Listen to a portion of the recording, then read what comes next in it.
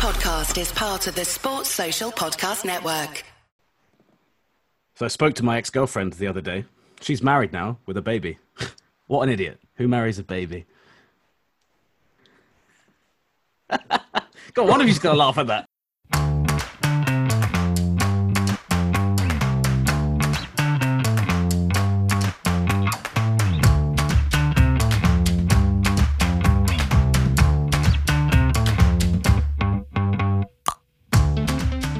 Welcome to The Paddock, a podcast featuring stories following Formula One around the world. I'm Lawrence Barretto, senior writer at F1.com. I'm Chris Medland, F1 correspondent at Racer. And I'm Nate Saunders, F1 editor at ESPN. Oh, actually, I'm deputy editor, sorry. Should we do that again? No. I mean, Right, sorry, my bad. has it changed recently, Nate? No, it hasn't. I just promoted myself there, apparently. Sorry, to Lawrence Edmondson, I apologise. That was unintentional. That already leads in brilliantly to what we're going to talk about, because you've had to work with him in the office for the last 3 races, and clearly you're getting above your station. Absolutely. Well, he'll be at Silverstone, with you guys this Sunday, so you guys can tell him to put me back in my place. But yeah, it is a good way into that, isn't it? Because I was in the office for the first 3 races. You guys were there on location, but also kind of doing things differently to each other as well, which I thought was pretty interesting. What was it like in the office, Nate? Because I imagine there probably weren't that many people in there to start with. Oh, it was completely empty. There was we had video people come in, and we had people come in to do our podcast on the Sunday. There was some producers in for the cricket, but yeah, the building, to get in, you have to, sign in, take your temperature, go in. You can only go up on the lifts, come down via the stairs. So all quite strange. And big office buildings are meant to have lots of people in. So when there's no one in there, they feel completely weird, because you're they're sat there at your desk and you look up and there's nobody there at all. So it was kind of strange. And then watching racing in that environment was also really weird, because usually you're either in a media center watching it, or you're in when I've covered before, you're in quite a busy office. There's football going on, there's cricket, there's rugby. It was literally just me, and Lawrence was sat kind of 2 desks down from me because we were observing social distancing.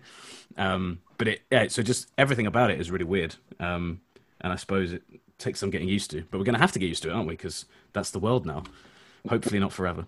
If you think it's weird for you, imagine how weird it was for Lawrence. I know. That's what I thought. Like, he had to turn to the left, and I just told him bad jokes all the time. Just turn to him, and would be practicing jokes for this podcast. So by the end, I think he just wanted to go. He wanted to leave. Good use of your time, though, to practice jokes during work time, Nate. Yeah, exactly. Yeah, for any of my employers listening to this, I was working very hard the rest of the time around those jokes. Please don't. Well, you've just been promoting your brand. I mean, giving yourself a promotion might not go down so well, but you did give a mention to ESPN F1 at least at the start of the show. So that's one thing you've done right. Yeah, one thing I've done right in 2020. I'll take it. It did look strange. We saw, because we could see. I don't know if actually you could, Barretto, but when we were on Zoom, press conferences with the FIA, or with anyone else for that matter, we could see into different people's houses or whatever. So you could see that the ESPN boys were in the office, and with the weird backdrop of, which I think was Lords, wasn't it? Or a load of sporting arenas. It's a huge mural of Lords. I don't know which. I think it was an Ashes test from a few years ago. But I only had half of that as my background because of where I sat. But for Lawrence, whenever he asked a question, there was basically this entire cricket pitch behind him. So it looked like he was a massive cricket fanboy, which, if you know Lawrence, is quite funny because he's not that at all. So that was funny. And I was gonna bring this up as one of my points, but on Zoom, you suddenly become incredibly aware of your background, but also your face. Your face is just there. But there was a great one we had when Meadows asked a question, and it was it said media room, and it was pointing straight at your head, which I thought was great. It was like Meadows was the media. I am the media room. I did actually. I sat down and saw that and was just like, why not? I'll go with it. But since then, Meadows, you've spent quite a lot of time fiddling with your background, haven't you, for video calls? I saw that I did a call with you and there was a helmet in the background and positioned things very nicely. Is that correct, Chris? Yes, mate. Yes, I did. I like how you went there because I had no idea what you were on about at first. You were very deadpan, which you normally crack much earlier when you're trying to make a joke like that. But I did a video call with Fox in South America for their Silverstone preview. I had to do an interview with them. So that was for TV. So I needed a decent backdrop. So I used a poster, which you guys can see, but no one else can see, on the wall, which is a old Chinese Grand Prix one. Well, it's not old, it's last year's. Could be the last Chinese Grand Prix one for all we know. So that was in one side, but then did the old trick of hanging a few paddock passes over the corner of the poster, because, that's always where we all keep them. And then I had some racer stuff on the chest of drawers, and there was some old Amazon Prime boxes behind me that I was going to remove. And then I realized I made a nice little shelf. So I put my own racing helmet there, which, so I got complimented for what a great and interesting backdrop it was by the producer, because I think most people just show up and they're sat in front of their window in their living room, and all you can see is curtains and bright lights. So I was quite, all right, Meadows, there's no need to tell me that right now, when all you can see in my living room is curtains and bright light. You've got a very nicely designed living room, I must say. You look like you've put a lot of effort into that. But also, this is audio only, luckily for the 3 listeners, that they don't have to see our faces. You say luckily, but we've all had haircuts. Even Nate's had a haircut. Even Nate. Yeah, he had that, I think, in 1998. Yeah, that was a low blow, Lawrence. That actually, I had this haircut. Yeah, I had this haircut in 2018, and I've just been maintaining it since. But that's been something. Just as a quick tangent, on our morning editorial meeting that we have, the joke as lockdown went on became more and more about everyone's hair got crazier and crazier, and every morning it was like, oh, look who's going to be first to have their haircut. Obviously not Nate, and it was like great guys, nice. Like it was like a 1 out of 10 funny to start with, a bit like the jokes at the beginning of this podcast, and they didn't get any better. Do you want us to kind of just sit and listen for a bit? Do you need to? I need to vent. A bit of help right now. Yeah. Yeah. This podcast episode is just going to be me venting, actually. I'm promoting myself. Go for it. As long as it makes you feel better, mate. We're here for you. No, we're good. No one wants to hear that. Or do they? Okay. No, actually, what I want to hear is what life was like inside the paddock, because I never got to go in there. It was forbidden. So I had to just look at it from afar, and Barretto got to go inside that sanctuary. Did it make you want to go in even more because you couldn't go in there? Even Honestly, though you know exactly what it's like. Yeah, in Austria. Well, I know it's different now, but I also know now it's not as cool as it used to be. But in Austria, because we're the other side of the track in the media centre, great view overlooking the whole circuit, but you couldn't actually see the paddock, and you were told you're not allowed there. So you couldn't go under the tunnel to the paddock. The closest I could get was when I went to get tested, and you could see a paddock entrance from there, and you could see down it. And it just felt so outcast, like so unwanted, and like you'd done something bad. So it was really it was quite a horrible feeling, actually. It was kind of like, no, you are not allowed. You're not either not important enough, or you're dangerous to us, or whatever. So I really missed it, actually, that first one. By Hungary, it's better, because Hungary, we actually had to scan into the paddock gates to go into the media centre. You just weren't allowed to go anywhere other than straight upstairs. But that at least felt a little bit more connected and closer. But I missed it. It looked fun. Was it fun? Sorry, I was just going to jump in and ask Meadows a quick question, but also for you, Barretto. Usually when we're in the paddock, you see a lot of drivers walking around, you'll stop and have a chat with some of them, etc. Did you guys, was there still much of that? I know you'd probably have had to speak from afar, or did you literally see nobody through the whole race weekend and have no kind of FaceTime with those guys? So other than our Zoom chats, obviously, I mean, in person and stuff. Yeah, on my end, so Austria, not a thing. We were told we weren't allowed any interaction with them. Don't try and doorstep anyone on the way in or out and that sort of stuff. I saw a couple. So I saw Jack Aitken leaving, I think on the Thursday or Friday from Austria. But we stayed miles apart because it was weird to see someone from within the paddock outside. And I hosted the F2 and F3 press conferences. So I got to see drivers face to face that way. But aside from that, no one from Formula One at all. We saw the McLaren comms team leaving when Ben Hunt and I were sharing a hire car and staying in the same place. We were like our own little bubble. We saw them leaving one day and just tooted the horn and waved from within the car miles away. And normally you'd be like, oh, you go over or, you drive past them and say something. But no, it was like, we stayed away and they stayed away just to be completely safe. But in Hungary, Pierre Gasly did walk past me when I was sat with the media room sign behind me before the AlphaTauri press conference. So they'd come in the wrong way into the building, essentially.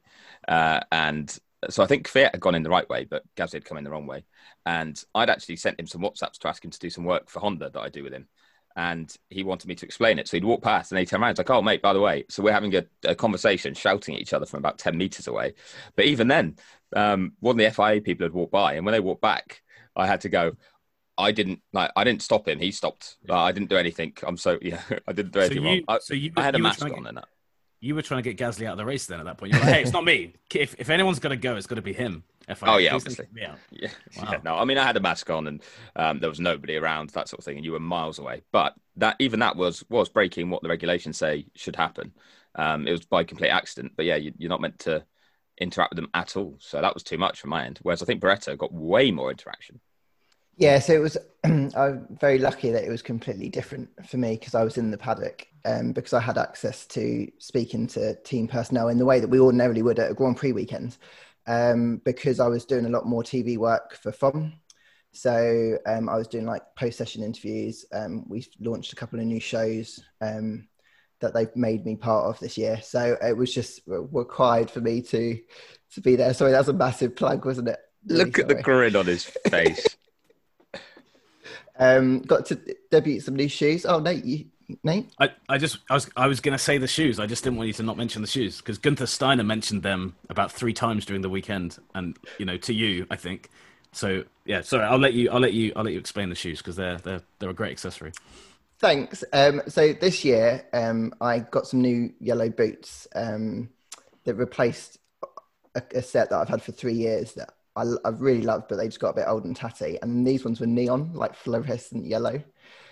So I wore them into the paddock. And I tell you what is funny is most people just look at the shoes, but they never say anything to you. And then the next day when you don't wear the shoes, they're just looking at your feet. It's very funny. But yeah, Gunther mentioned them. He kept saying that they were so bright, they blinded him. One team boss described them as the worst thing they've ever seen, which I thought was quite harsh because you must have seen some pretty bad things in your life, and neon shoes surely can't be the worst thing you've ever seen. Which team Roman boss? liked them. I'd rather not say. Well, come on, you got to. I mean, you've given. We're all friends here on the paddock. Yeah, this is the insight that people come here for. It was a team boss that. Is he married to a Spice Girl? Is he married to? No, he's not married to a Spice Girl. Married to a former racer? No. Is it a he? It's a he. Okay. I mean, that doesn't really narrow it. Is he American? Well, just take. He's American. He's American. Okay. Is it Big Zach Brown? No. Oh, so Hang Otmar. on. Otmar's, yeah. Meta's just assuming straight away that Zach's the only American in the paddock. More that I thought Zach was the guy that was more likely to be that strong with his wording. I'd have thought Otmar would just kind of shake his head at you. He'd be a bit more subtle with his disgust. But apparently not. I'll take it back. No. So Roman liked them though. I don't know what that says, but he liked yellow shoes, so I'll take that as a compliment.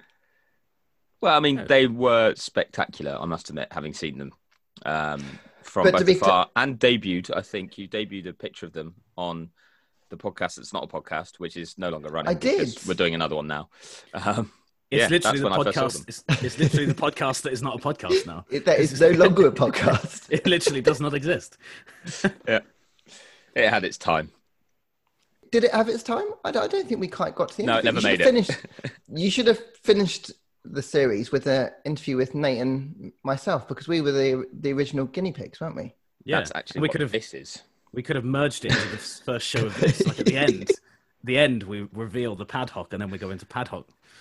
Man, we should have thought about these things before we start shows, shouldn't we? I know, very organised. No, it's more natural this way. I like it this way. But to be clear, I talked to drivers about stuff other than my shoes, so don't worry. There was some actual good content that came out of it over the course of the weekend. But just to say how different it was, we had to stay 2 meters apart, but you could still have a chat to someone if you happened to walk by them. A couple of the drivers were staying in the hotel that I was staying in. So you'd obviously see them at breakfast or on the way to the circuit. When we first got into Austria in the paddock on that first weekend, people were they didn't know what to do. So you'd see someone and you'd go forward to like maybe shake their hand and then you'd step back again and you'd do this little dance. and then you'd step further than you had to be, and then you'd shout, and you'd both be wearing masks. You can't really hear what each other's saying. So it was a bit strange. But by the time we got to Hungary, I think people were a bit more relaxed about the situation, and everyone was just using common sense. Like, no one wanted to obviously catch or spread the virus, but they obviously knew that they had to go about doing their job. So I think everyone just kind of found a way to make it work. And there's also the point that you got the delights of being tested so regularly, which was to ensure that everyone there that you're working with didn't have it. So as long as everyone was sensible away from work where they might pick it up, there was no chance of picking up or transmitting it within the paddock. That's the thing I always found a little bit strange. We were the same in that we had to be tested as normal media that weren't allowed in the paddock regularly and prove that we were negative before we were allowed to come to the track.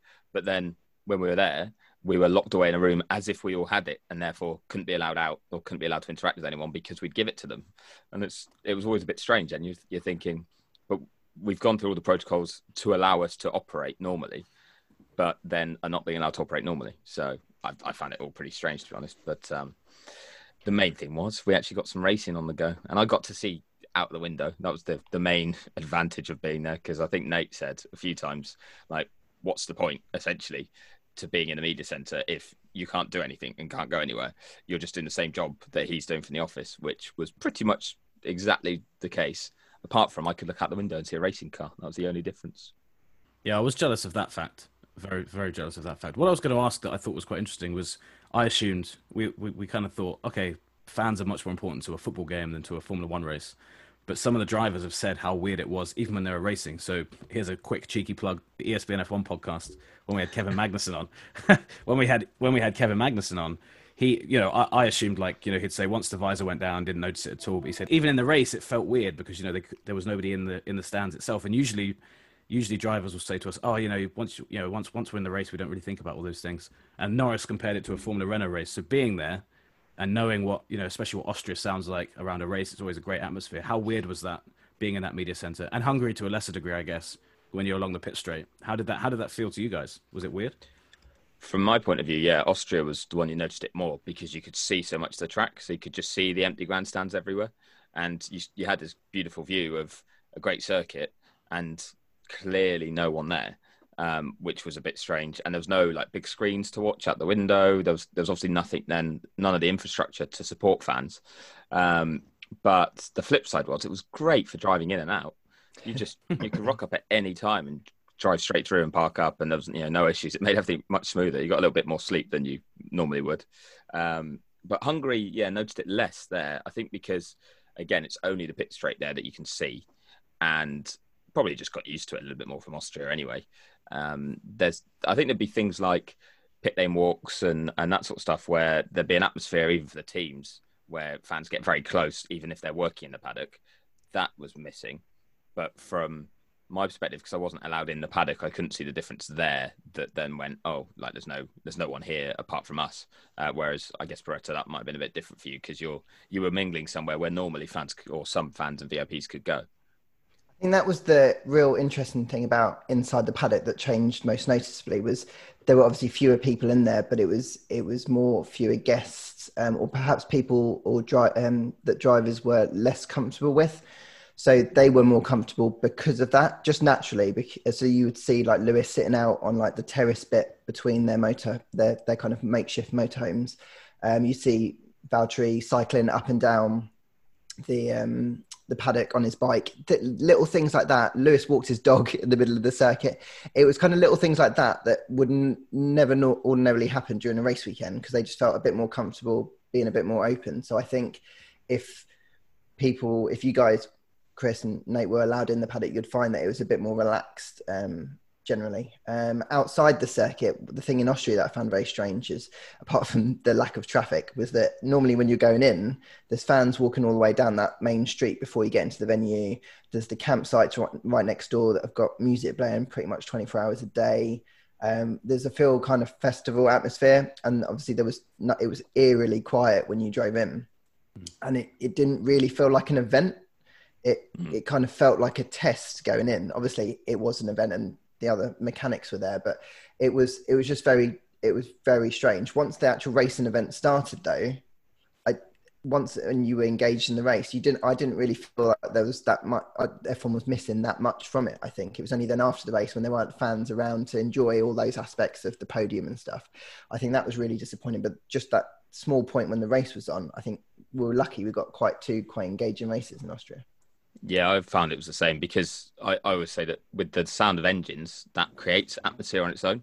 And unlike, say, like a football match or a rugby match or a cricket match, where like I've been watching some of the cricket recently and I'm well into it. And I've just realised actually it's going to start again soon as well. Great. But yeah, it's so weird because it's kind of a bowler getting a near miss or something. You know, half the crowd would be up and they're making that atmosphere and then they're starting to cheer as the bowler runs in. And there's ebbs and flows to the day that are all based on kind of the crowd being alert and awake in Test cricket because it's all day. And I totally underestimated how big a part they play in something like that as a sport. But with F1, like you said, I think because they're detached from the drivers in the way that they are wearing their race suits and helmets and they're really tucked into the cars, and because they're still quite far away for safety reasons from the track itself where they have to stand or sit, and with the noise that the engines make, all of that kind of meant you didn't notice a lack of sound. At least I didn't. That really adds to the drama. If two drivers went wheel to wheel, side by side, you still had that great noise from the cars that meant it looked and sounded dramatic. But that was from my perspective and not being on site. Whereas I don't know if Nate found that if it was different because of the way TV had to cover it. Yeah, I was going to say, I think it is a bit different but to be honest with you, the broadcast did a pretty good job of like minimizing the no fans being there. And I think at some points, like when Lando was carving through the field, for example, usually you would have heard fans like reacting to that on the TV, and it was noticeable that you didn't. But the difference you get when you're watching it at home versus the media center is you get the commentary, and I think the commentary over an F1 race, when you have that noise of the engines, actually does mask a lot of the lack of atmosphere that's there anyway. So really, it felt like just watching a normal event, and it was actually kind of weird because it's the first time. I'm sure you guys are the same. I've not actually sat and watched a race, you know, in an office for such a long time with commentary and not with them, you know, on the window to my left or to my right. So it was kind of weird in that sense. But yeah, so I think they did a good job hiding it. Better than when you watch football games and you have the fake noise or no fake, you know, the no fake noise. Either way, you're constantly reminded that there's something weird going on. Whereas with the F1 races, I haven't felt that so far on the TV. Yeah, and hopefully it's not going to be too long anyway. From what we're hearing, I mean, Barretto is actually very good here. I think it might have been again plug of the old podcast. That's not a podcast thing, but I think it was on there that Barretto mentioned Portimao and Portugal trying to potentially host a race months ago now, and then it's happened, and they've been talking about maybe having fans. I know Imola want to, but they're going to have to see what they're allowed to do. Monza, I think, are the same. I think the Nürburgring might have come out and said, ideally, we're going to try and get some fans in if we're allowed to. Like, there's a lot of these venues now, because they're quite a long way away, they want to get some fans back in, which would be good. Because, again, I think you also just see things like a Friday practice and you see enough fans around and it just starts to feel a bit more like a race meeting. I think like Lando says, you're probably then looking at crowds that you get for lower category stuff. Now, if that's the maximum capacity because of social distancing and stuff, it's still going to be good to have a number of people in because these are huge venues. So somewhere like the Nürburgring, I guess, could probably hold 120,000 at capacity. So if you only allow 40,000 in, you still got 40,000 people there, and you're only at a third capacity. So that would be quite cool if we can get to that, even if it means we have to put up more traffic in the morning. I think it'd be great if we could get to that point, just because it's been so long, I guess, since people have been able to watch live sport to actually be on event. So even if they have to, it's a little bit more awkward, you have to sit a few rows apart. I think it's a good start, and it will kind of give us a feel of what's possible for next year. Because if ideally things get better, hopefully we can hit the ground running next year and have practiced a few things like this year round. I've got a question for you both. I'm going to start with Nate Saunders. What was the best and worst thing, one item only for each, about covering it and working from the office or / from home? The best thing easily for me was that being in the office meant I could just cycle home and I'd be, the routine of covering a race was so much easier, because the worst thing would have been doing that and then having to go to a hotel and having to, kind of be in a bubble or to isolate. I could hang out with my housemates, for example. So that especially when we got to the third week and we'd been doing it relentlessly, that made it a lot easier because the sleeping pattern was better. There was no traveling between it. So yeah, I know that's kind of a weird one to say is the best because it's just about my routine, but it made it so much easier to cover. And the worst thing, that's a tough one. I think the worst thing was just some of the awkwardness or some of the issues there were in terms of just covering stuff on Zoom to start with, doing interviews, like the lag or and this isn't a dig at F1 or the FIA, but to begin with, because no one had ever done that before, it was quite disjointed. It was quite kind of we'd never really seen that before, so that it took a bit of time to get used to. But maybe come back to me. Maybe I'll have a better worst when Barretto's done his.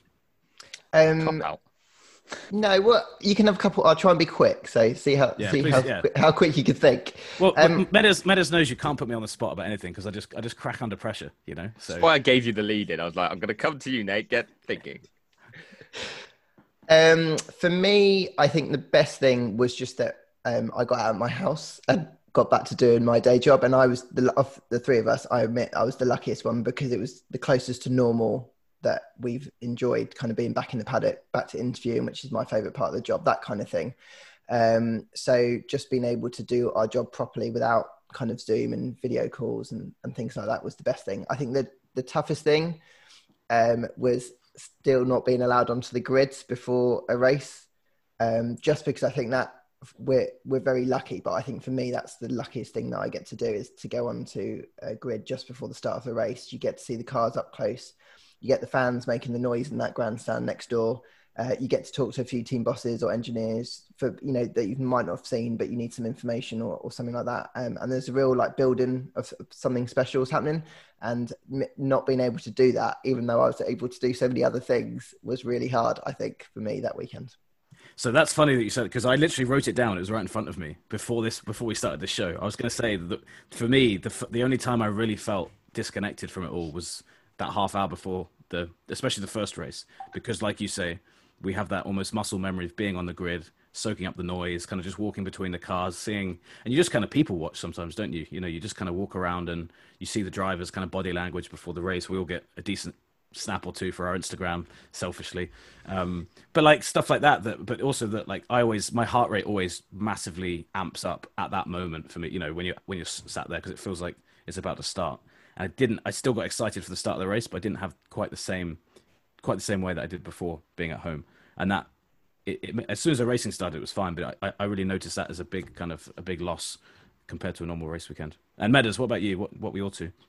So the best bit, from a work perspective, there was just one little moment. There was a couple of interviews got to do because I was on site, and the first race, a couple of teams were offering up stuff. So I got to interview Albon and Norris one-on-one because the teams were looking like, how do we do our media now, and who's on site? Okay, we'll contact them and say, do you want to do a Zoom interview? That was quite nice, mainly because I hadn't even thought. So I just, these came out of the blue. It was great. And seeing when Merck went back to fifth place with Lewis's car at the first race, and you could see that out the window, and there'd been no communication yet. We're waiting to see what the steward's going to say. That was one of the times where you're like, oh, my position right now, as small as it was, and there's only a short window of 10 minutes where the focus was on us being there. That was a good bonus. And just the odd snippet of normality in Austria, just getting out and about. It was a lot more free there. And there was a few times where it just felt almost like normal, going out and getting lunch and sitting outside or whatever in the gap between races when I finally got to breathe. So that was quite good.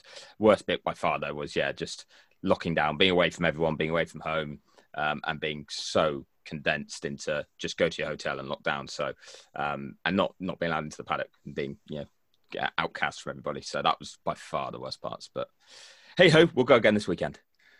Exactly. At least we're back on the road. Things are going with the season started effectively, and hopefully things will get better as the season unfolds. Chaps, let's leave it there. I think. Thanks again for your time. It's been a pleasure. Thanks to everyone who's listened. Hopefully if you're still listening, and if you liked it, please subscribe. You can read words from Nate on ESPN. You can read words from Medland on Racer, and you can read words from me on F1.com. Chaps, let's do this again sometime. Sports Social Podcast Network.